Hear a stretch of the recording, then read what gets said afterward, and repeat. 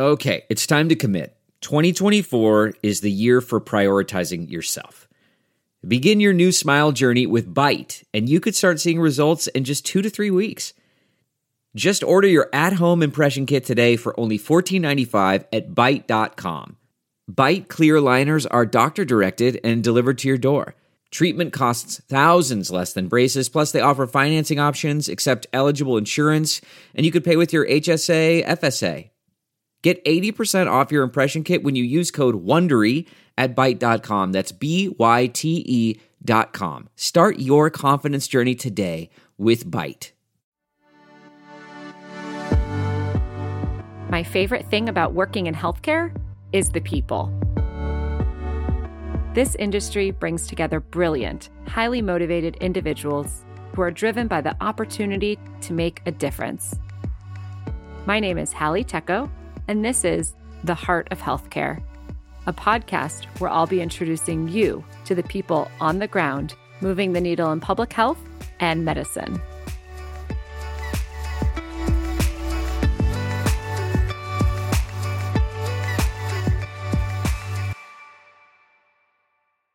There is no proof that the COVID-19 shots administered are safe or effective. There are reports from the fertility clinics all across the country that sperm count and motility is way down after the shot. My name is Jeff, and I have 2 teenagers I'm trying to keep alive through this genocidal scam you all are running. You are all liars. Liar, liar, pants on fire. At Tuesday's Board of Supervisors meeting, which lasted almost 6 hours, 119 people, angry with the county's COVID-19 response plan and threat of vaccine mandates, ripped into supervisors. At times, it was downright intimidating. Your children and your children's children will be subjugated! They will be asked, how many vaccines have you had? It all now has the attention of San Diego's medical community. One doctor tweeting, listening to the cultish, misinformed culture rants was exhausting and infuriating to us trying to get us out of this mess. You've no doubt heard the conspiracy theory that they are injecting some sort of electronic tracking device in liquid form through a needle into our arms. But this, at a committee hearing in the Ohio legislature, this was next level.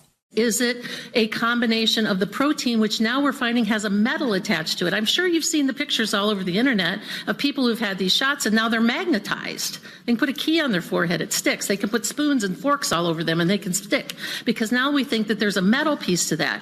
There's been people who've long suspected that there was some sort of an interface, yet to be defined, an interface between what's being injected in these shots and all of the 5G towers. Ivermectin that you see in the feed store is for animal, not for human consumption. It says it on the bottle. Matt Meredith can't keep ivermectin in stock at his 731 farm store in Burleson. It's for deworming cattle, deworming horses. But people have started taking it to treat or prevent COVID-19, despite an FDA warning titled, "Why You Should Not Use Ivermectin to Treat or Prevent COVID-19." I've never seen anything like this. For as long as there have been vaccines, there have been people opposed to them. But the anti-vaccine movement has grown rapidly in recent years, being called a top threat to global health by the World Health Organization even before the COVID-19 pandemic. Misinformation about COVID-19 and the vaccine has been rampant online, despite some major platforms' attempts to curb its spread. Researchers found that just 12 influencers on social media are responsible for generating 2/3 of anti-vaccination misinformation on Facebook and Twitter alone. Meanwhile, a report from the Center for Countering Digital Hate showed that social media companies have helped the anti-vax networks gain 58 million followers, and that these platforms make up to $1 billion a year in advertising from the anti-vax industry. Today, we're talking to Renee DiResta, a researcher at the Stanford Internet Observatory.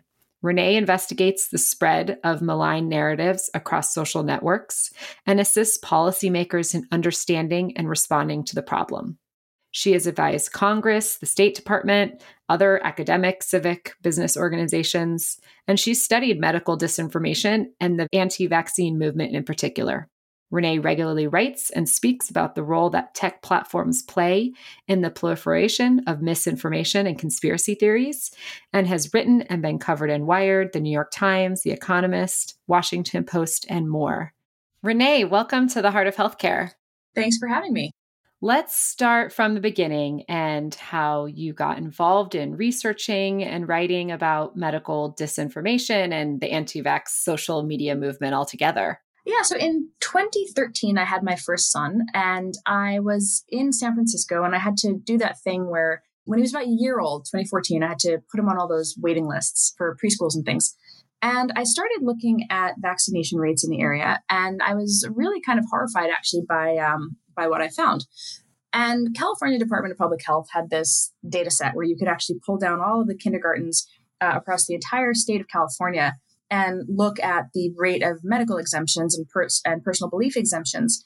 I did a lot of data science work, and so I just decided I was going to go and look at the data set. And so I did. And there was this really strong trend over time to the increasing use of these personal belief exemptions. Medical exemptions actually stayed the same. And so there was just this pervasive use of people who just decided to opt their children out of vaccines, resulting in some of these schools with 35% MMR uptake rates. And so I started kind of writing about it and just saying, I really feel like this is kind of a disaster waiting to happen. And then a couple months later, the Disneyland measles outbreak happened. And I called my representative and I was like, isn't there something that we can be doing about this? Isn't there something that we can be doing to kind of shore up our school immunization rates? Why are other people's personal beliefs, allowed to put my child's health at risk? What is the value judgment inherent in these belief exemptions? What are we saying here? And how do we balance that equity with, the right of children to not get sick in their classrooms? And so he said, we're going to initiate a bill, and came to be called SB 277.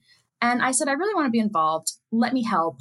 And so a group of us started a parent organization. We called it Vaccinate California. And in the course of doing that, my kind of, job as a volunteer was to follow the social media conversation about the bill. And it was overwhelmingly negative. And I started using kind of network analysis to look at the conversation to try to understand who was participating, what were the dynamics that were taking shape. And it was really very much a very, very, very small handful of accounts that were producing something like 68% of the tweets in the hashtag. So 10 accounts that were producing this massive amount of the content, but they were just always on. And I thought, this is really interesting. We have this dynamic where people are trying to change public opinion about the value of this bill, about whether or not we should eliminate the personal belief exemptions. And they're doing it using social media activism, but also there's some automation that's happening here. Some of these accounts seem like this is the only thing, they were kind of created for this purpose, just to talk about this bill. Let me try to understand the dynamics of how social media is influencing this conversation. And that was kind of how I got into it, actually. It was really as an activist. It was as a person who wanted to see this law pass and wanted to understand what it was about the anti-vaccine movement online, how it operated, how it networked, what tactics it used, and how they seemed to have kind of a stranglehold on share of voice in these conversations that were really having a very direct impact on the health of our kids. And was the message that they were getting out truthful? Was it a twist of the truth? What were these anti-vax messaging that they used to take down the bill? So the bill passed. So they didn't actually take down the bill, but they tried very hard. So we were what's called triple referred, which meant that the bill in both the California House and the California Senate was referred to 3 committees in each. This is somewhat unprecedented. That almost never happens. But because this was such a hot button issue, they wanted to make sure that it was fully debated. So this was also an interesting strategy in that the anti-vaccine activists only had to get 1 committee to vote against the bill, whereas those of us who were supporting it had to clear a minimum of 8 votes. And so the anti-vaccine activists started off with the falsifiable health claims, right? They repeated the myth that vaccines cause autism. They repeated conspiracy theories about vaccination being toxic, about, toxic ingredients harming children. They assigned a whole litany of theoretical health downsides to vaccination, none of which are borne out by medical science. But this is the sort of roster of repetitive claims that we've seen from the anti-vaccine movement for years. And what was very interesting was that the legislators who heard the bill for the first time in the Health Committee rejected all of that stuff. And they said, this isn't true. These are not accurate claims. They were well informed enough to realize that they were hearing nonsense. But what the anti-vaccine movement did then really has shaped in a very profound way, not only what happened in California, but what's happened around the country. Mm-hmm. They pivoted to a freedom angle. And they said, okay, fine, setting aside all the health stuff, they began to focus in on libertarian narratives around liberty. And so they began to articulate instead that school vaccination requirements were vast government overreach. They were tyranny. And, the tyrannical state of California was trying to mandate that children be vaccinated. And they tried to use terms like this was forced vaccination. No, it wasn't. No one was holding anybody down and vaccinating them. They were just saying you have to be vaccinated in order to go to school. In other words, you could still make the choice not to vaccinate, but that choice would have consequences. And the consequences would be that your child would not be educated in a California school. And this is where, again, we get to these questions about trade-offs. If your child had a medical reason for not being vaccinated, if there was a medical exemption, that would be perfectly fine. But if you were just voluntarily opting your child out because of your personal beliefs, the consequence of that would be that your child was no longer eligible to attend public school in the state of California. This kind of libertarian argument that they were making, that was tyranny, really began to attract a much bigger base of people who they could draw on to amplify their messaging. And one of the groups that they reached out to was the Tea Party. And they very much did this on social media. So they would start posting into Tea Party hashtags, of which there were many, because this was a movement that was very active in the 2015 timeframe. And so the hashtag 2A, for example, for Second Amendment activists, or the hashtag TCOT, top conservative on Twitter. These were hashtags that had a rich and robust conversation that existed for, years, that had absolutely nothing to do with vaccines. But the anti-vaccine activists, who were mostly Southern California liberals and the sort of stereotypical kind of, crunchy mom, began to reach out through those hashtags by tweeting SB 277 bill-related content into them to try to galvanize the audiences who participated in those conversations to also participate in fighting against this California bill. So then all of a sudden, there were these people who had nothing to do with the state of California. They weren't even Californians.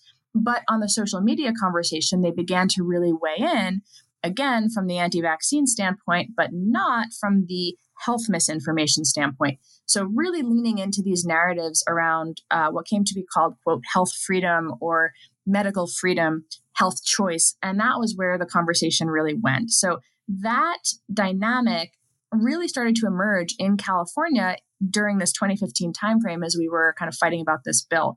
And it was a remarkable illustration of how social media was used to bring these very, very distinctly different groups together around a particular cause, in which groups of accounts could really shape public perception of a conversation simply by being the sort of most dominant cluster of accounts in the hashtag. Wow.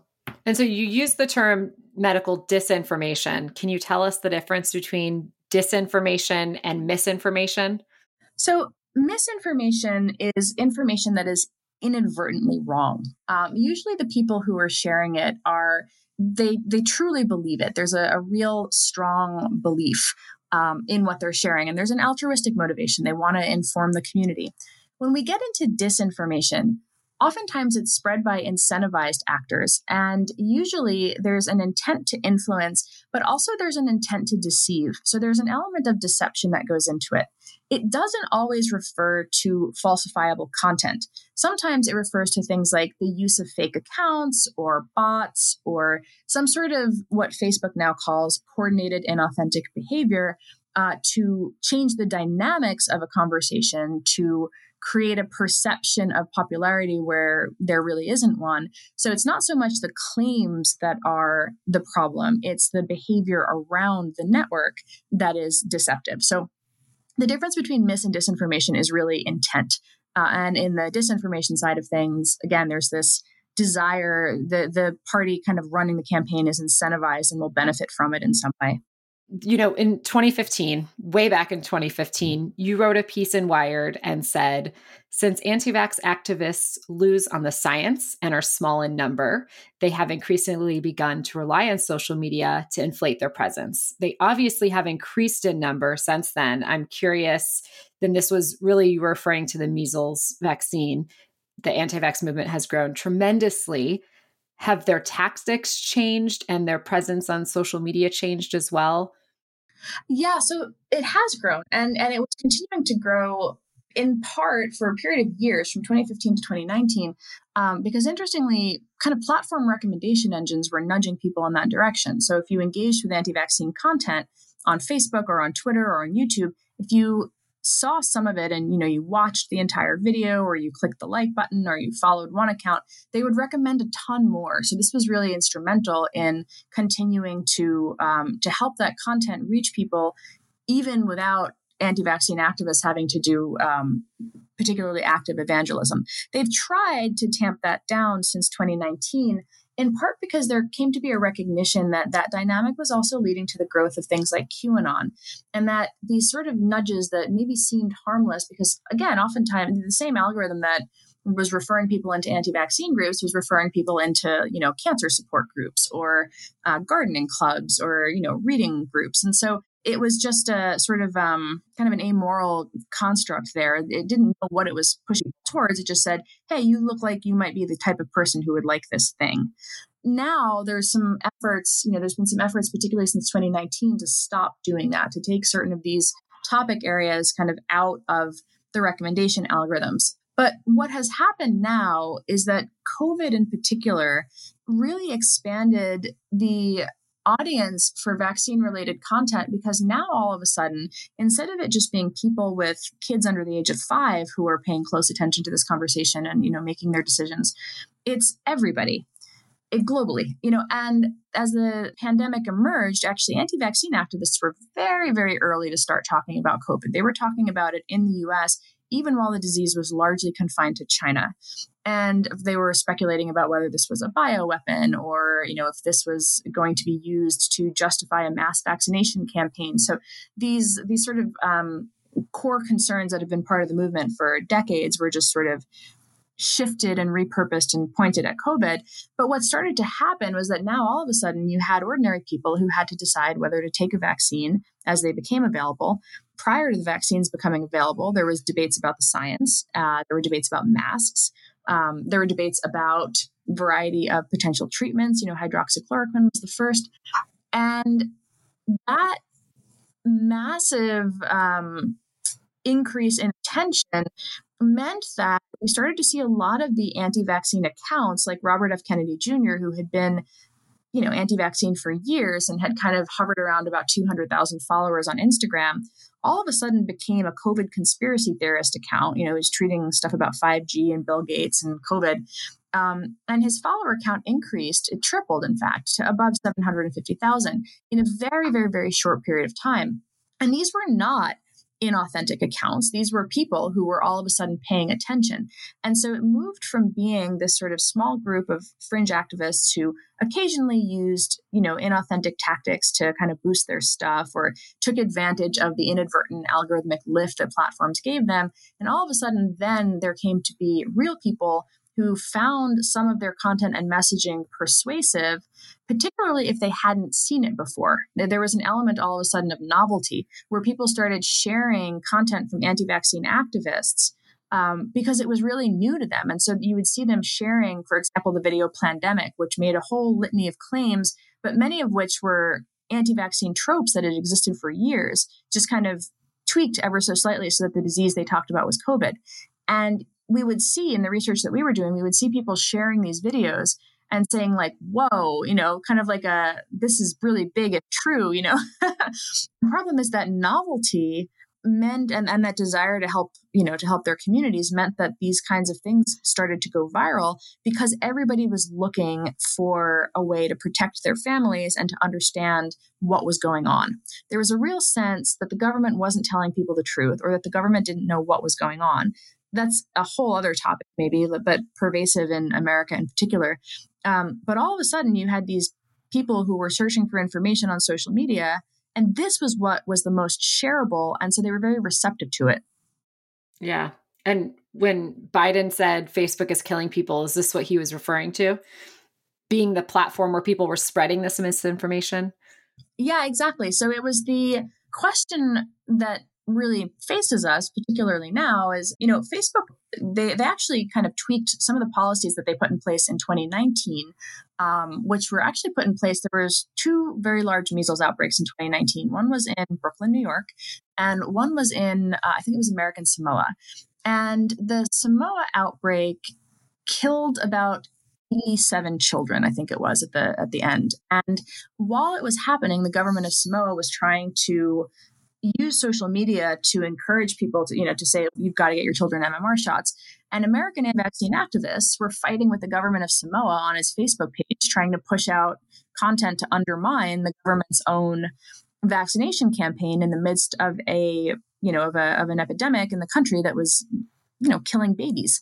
And so this was where you did start to see Facebook putting policies in place saying, okay, we're not going to accept ads from anti-vaccine organizations. We're not going to refer people into the groups. We're going to start tamping down on health misinformation. If you search for vaccines, we're going to refer you to the World Health Organization and the CDC, not the group or page that has the highest engagement.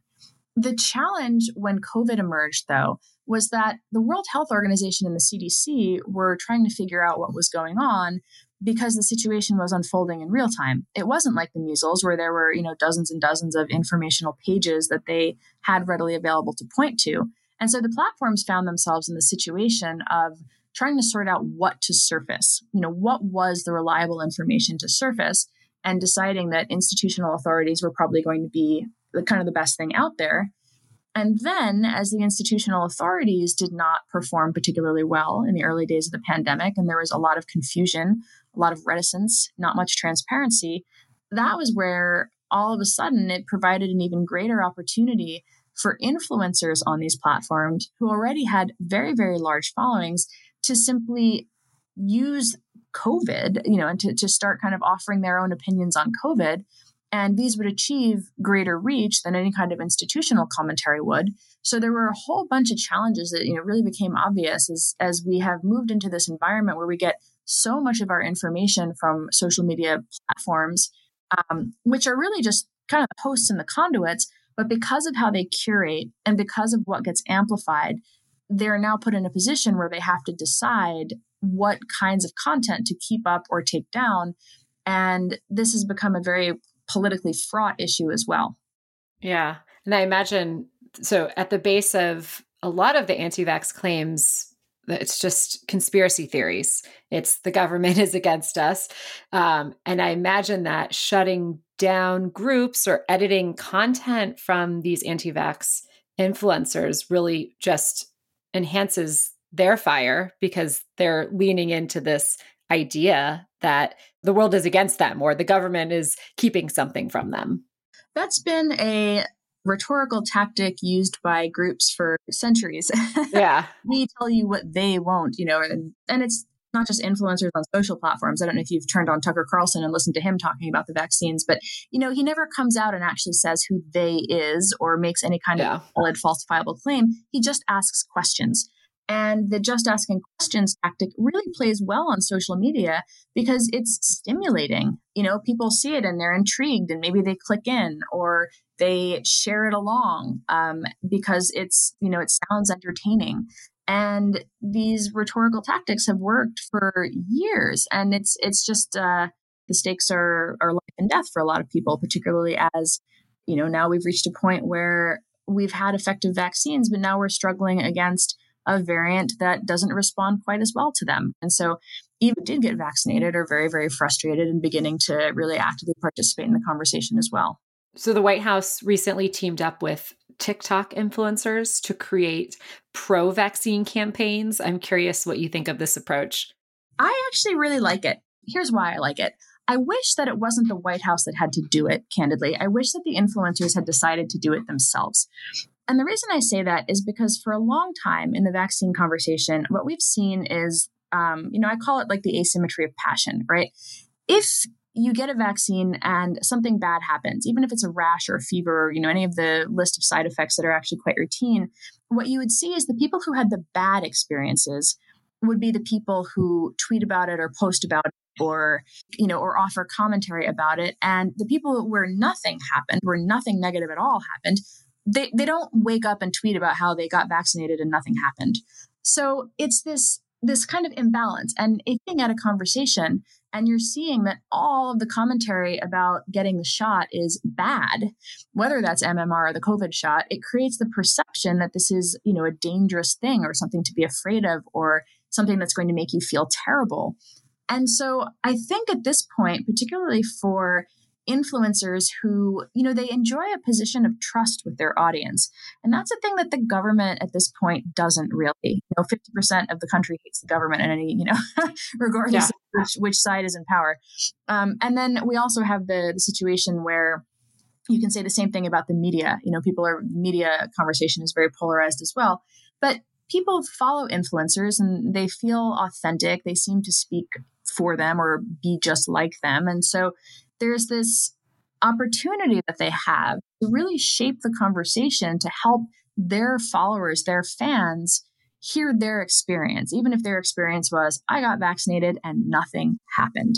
And I think that's where we need people who have that kind of reach, who have that kind of strong, trusted relationship to be countering this asymmetric passion so that it's not just anti-vaccine influencers who are choosing to kind of grow their audience and get clout by expressing sensational or conspiratorial viewpoints on it.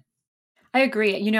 I've noticed some providers, doctors and nurse practitioners that have kind of come to stardom over the last 18 months by being vocal proponents for safety measures and the vaccine safety, et cetera, and using their platform. This is obviously a different audience. They're probably more likely to have me as a follower versus, just the average Joe in Oklahoma. So they might not have the sort of reach, but it does feel like providers are getting more airtime on social media, at least from my feed. I think that's true. So there was a really great effort called, the hashtag was This Is Our Shot. And in the very, very early days of vaccination, some of the people who had the earliest access were the frontline workers who were helping heal people during the pandemic. I think we were all kind of reading these stories of these doctors who were on the front line in, the emergency rooms or the COVID wards and who were talking about just how bad it all was. And these were the accounts. You started to see actually Twitter giving many of them blue check marks, again, to just sort of verify that this was in fact a doctor, not just some, random account, that the doctor was who they said they were too. And so again, that dynamic of how could we amplify authoritative voices. And the thing that I really liked about that, and one of the reasons why I think it's so important to see more of it, is that these are authoritative voices that are independent of the institutional authorities. And what I mean by that is even if people feel a loss of confidence in the CDC or the World Health Organization because of the variety of missteps and, kind of politicization of some of their activities in the early pandemic, they haven't lost trust in their doctors, their individual kind of personal, hometown doctor that they have gone to care for them for years. And so there is still this profession occupies a position of trust. And so elevating their experiences, their point of view, their experiences with the vaccine too, I think was a really important thing for that moment in time.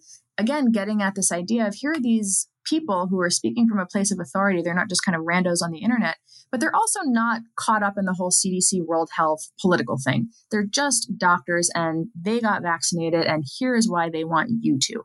And that I think was such a great campaign to see. And I hope we continue to see more of it. Yeah, I follow a woman on TikTok who Professor Tracy. I don't know if you follow her, but you should. It's SciTime with Tracy. And she does these great TikToks where she responds to people spewing misinformation. And she says, she kind of just has her voice over it saying, okay, that's right. That's right. No, that's wrong. No. And she really helps kind of break down the arguments because oftentimes it's just over everyone's head what someone's saying. And so if someone is saying something with confidence, it's easy to believe it. But then you say, okay, well, here's a scientist who has her PhD. She's a professor, to have her kind of comment in it and debunk the pieces that are wrong and then verify the pieces that are right. I find really helpful and interesting to watch. I think that kind of stuff is fantastic. I have to look her up. TikTok is also such a remarkable medium, right? It's not quite as long as like people who make YouTube videos. Occasionally it's like, oh my God, there's like an hour of this that I would have to 15 seconds. You can handle it. Yeah. It's got this nice bite-sized kind of component to it, which, I think there's a lot that you can convey, and it inspires you of creativity. I've also been fascinated, particularly as teenagers have become eligible for the vaccine, to see the teenagers who communicate to other teenagers about their experience with the vaccine. And they are irreverent and they are funny. And there was like a meme going around on TikTok for a while where people would talk about, I got the vaccine and then, and it would like the expectation was like, oh, and something bad happened. But then they would like turn around and like jump and talk about how it had like enhanced some body part, And it was like the funniest thing. And I just loved them. And I was like, this is so great because it reminded me, as a person who's like I feel like I'm like one generation up from TikTok, meaning like I don't make TikToks, but I appreciate them. But it's I remembered the conversation about HPV, right? I think we're about the same age. So you probably remember also, where like I wasn't even eligible by the time it came out.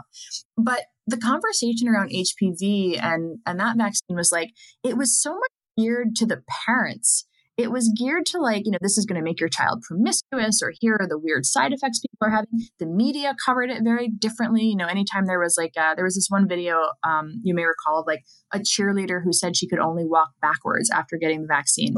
Right? Oh gosh, I don't remember that. Oh my gosh, it's still up on YouTube. You could still actually go see it. It was just this crazy, crazy video.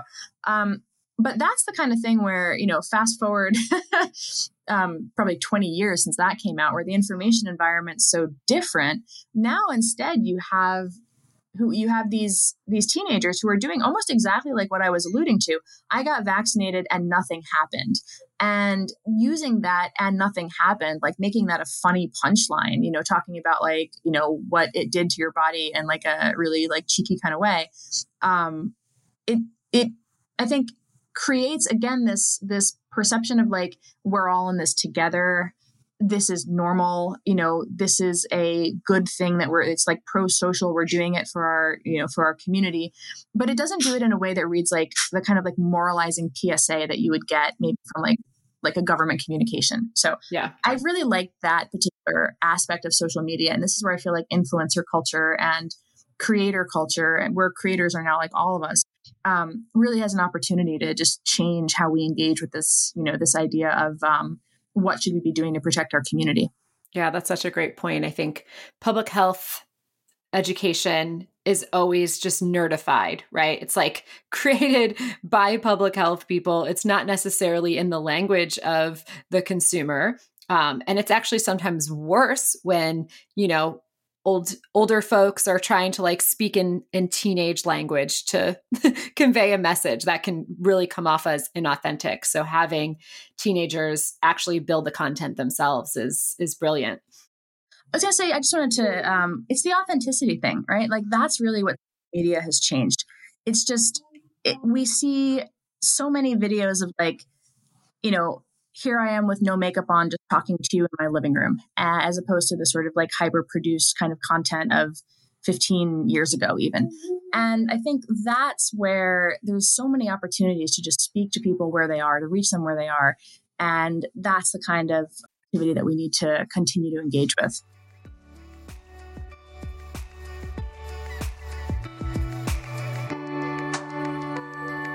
We'll be right back after the break.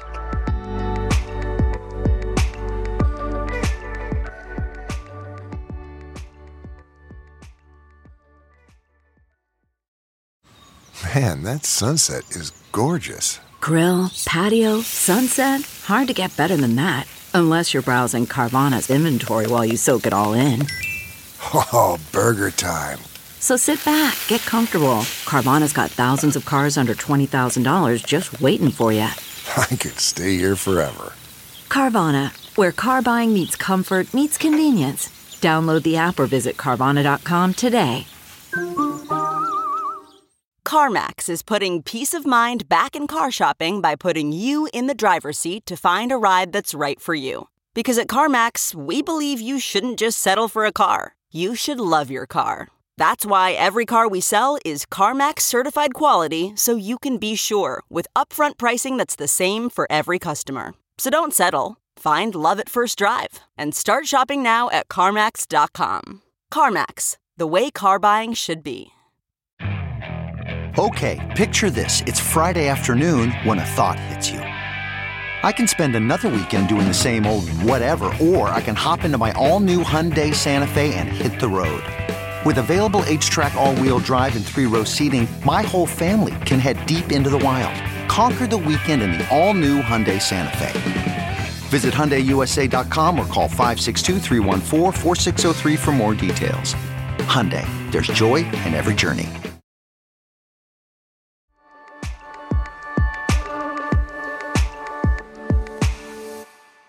I'm curious to hear about your experience in your work and if you faced any backlash, any trolls, any threats as you've kind of uncovered this problem of medical disinformation. You know, in 2015, I had the kind of like the doxing experience and the, people posting pictures of my kid into hashtags to try to get me harassed. And oh, wow. It was a whole That's scary thing, actually. Yeah, I wrote a couple of Medium posts about it as it was happening because it was also at the time, again, so much has changed in social media moderation and how social platforms think about the idea of harm. For a really long time, there was this question of, are you impinging on someone's free speech if the speech is harassment? And there was a, kind of a laissez-faire attitude toward that back in the 2015 timeframe. And, and so I definitely was on the receiving end of it quite a bit. And now 7 years later, I don't notice it as much anymore. It's just sort of, there are people on the internet who don't like me, but I mean, what can I really do about that? I think that there's a pretty big spectrum in people's experience of that. I think that the first few times that it happens, it's very jarring. And this was the thing that have always been very concerned about. I remember as we were coming off of the fight against the anti-vaccine opposition in that SB 277 bill, that's where a lot of my trolls were interested in shutting me up because I was advocating for this legislative thing. And if you shut someone up, then, you effectively drive them out of the conversation, and then you can kind of even more of a share of voice. And so that idea of trolling as a mechanism for silencing speech, I think, has begun to be recognized by platforms as much more of a problem. I was really concerned when we started COVID. I felt like I wanted to see more doctors participate, right? And at the same time, I felt like, do they know what's going to happen, right? Do they know what they're going to have to deal with? And is there some sort of, are the platforms going to protect the voices who are doing the counter speaking that we need to have happen right now? And there's been some rethinking about the phenomenon of brigading, which is when a group of people decides that they're going to try to harass someone off the internet or to make it a professional liability for them to speak. And that's another area where, it oftentimes, they're trying to get you fired or create a professional repercussion. In the context of going after doctors, they'll try to leave 1-star reviews on their Facebook page or their Yelp page or practice page. And the platforms have really wised up to this now. So since 2015, also, there's been a pretty significant shift in how they think about it. Yelp announced a couple weeks ago, as restaurants began to get actively involved in the vaccine mandate debate by saying, we require vaccination for you to eat in our establishment indoors. And the first few restaurants that kind of took that stance just got railed on social media. And so much so that sometimes the social media activists actually would coordinate with real activists who were in the area, who would go and would live stream and would actually try to get real people to show up and scream at the owners and the wait staff Lovely. Right, Wow. to try to make this a liability for the business. And this happened several times in Southern California. And Yelp instituted a series of kind of product changes where it wanted to try to surface these businesses that were requiring this sort of proof of vaccines. And almost, because for a lot of people in the mainstream, it's actually a selling point, right? You are vaccinated and you want to go into an establishment where you feel like you can be safe, that the people around you are similarly vaccinated, that you've reduced your risk to a level that you're comfortable with to begin eating indoors again. This is pro-business also. It allows businesses that have been only doing takeout to begin to reopen and recoup some of their lost revenue over the last year and a half. And so Yelp, in addition to offering the option for businesses to surface this, also in its blog post about it noted that they were also taking steps to protect said businesses from comment brigades, which is really interesting because it's both a recognition that they know that this happens, as well as a proactive announcement. We will not tolerate this. We are going to moderate away those comments. We are going to prevent you from leaving that bad review if the review is in response to this restaurant's decision to take this pro-public health stance. And so I think that, my experience in 2015 with the anti-vax trolls, it still happens. It does. I think there's a lot more recognition on the part of the platforms that this is the kind of content that they can I feel like a lot of them would have been gray boxed under Twitter's new low quality account thing. You'd have to kind of click in to read the hate instead of it actually just showing up in your notifications every 20 seconds. Yeah. So things are a little bit different, but there's still a ways to go. It seems like the social media companies have shifted. This is my outsider perspective. I don't study this. You do. So tell me if I'm wrong. But it seems like the social media companies have gone from we're a neutral platform to, okay, we actually do need to take a side here. Well, I think it's that it's not so much even take a side. It's just put some guardrails on. Again, this question of where is the line between speech and harassment? The line has never been all speech that would be tolerated under the First Amendment is okay on the platforms. That's never really been anybody's experience on the internet. Despite the political conversation around it today, there has always been terms of service that actually govern what content platforms choose to host and carry. And even on websites like InfoWars, there were notes about we're not obligated to carry your comments, right? If you say terrible things, we have the right to take them down. So this is not a novel idea that creating an environment that keeps your users there, because these are companies that are running a business. Let's not forget, right?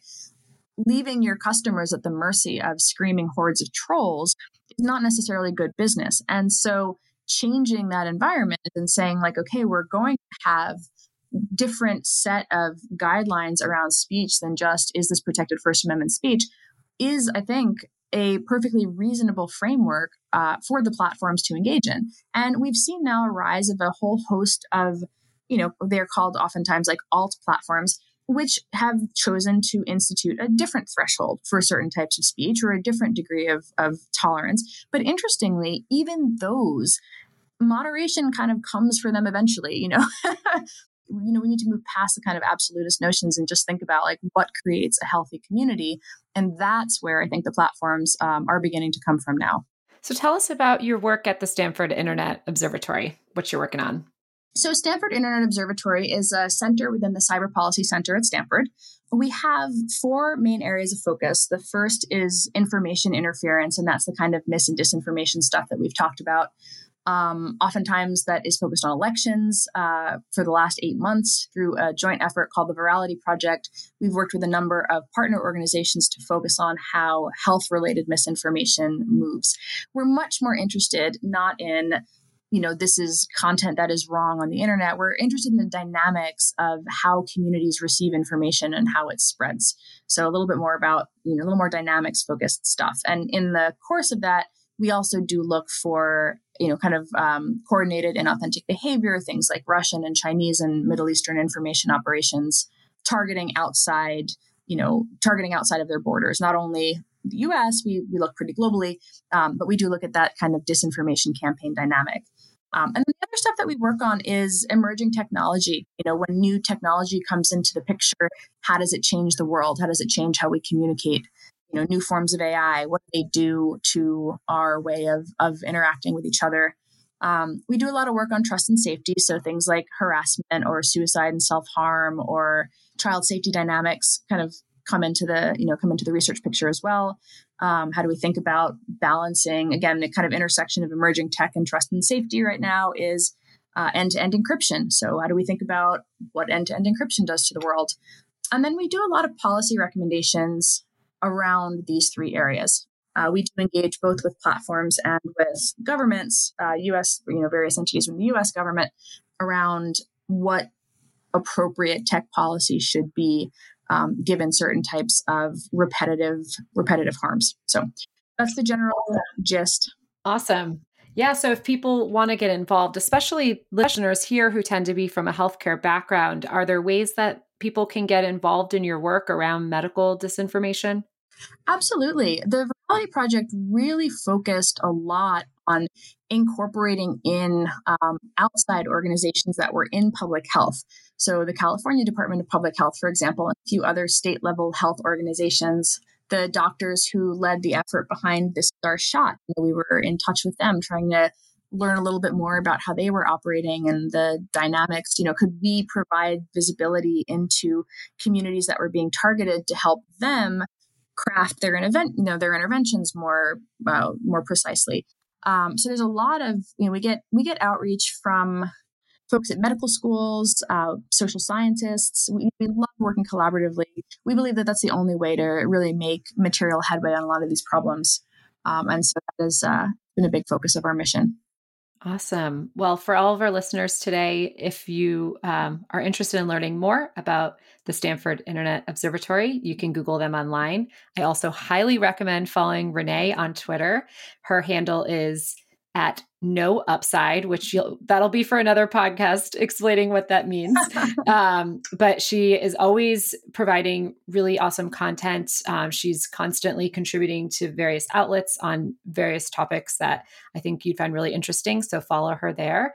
And Renee, thank you so much for your time today. We hope your move to the East Coast goes smoothly. And thank you again. Thank you. Have a great rest of the day. Thank you for listening to the Heart of Healthcare podcast. If you liked today's show, be sure to subscribe, leave a review, follow us on social, and tell all your friends to listen. The Heart of Healthcare with Hallie Tecco is a product of Offscript Media. Our executive producers are Holly Tecco and Matthew Zachary.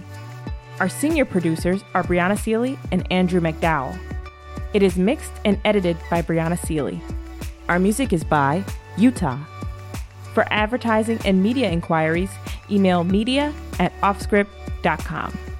Hit us up at contact@offscript.com to share comments, feedback, and make recommendations.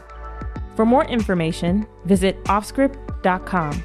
That's offscript, no T.com.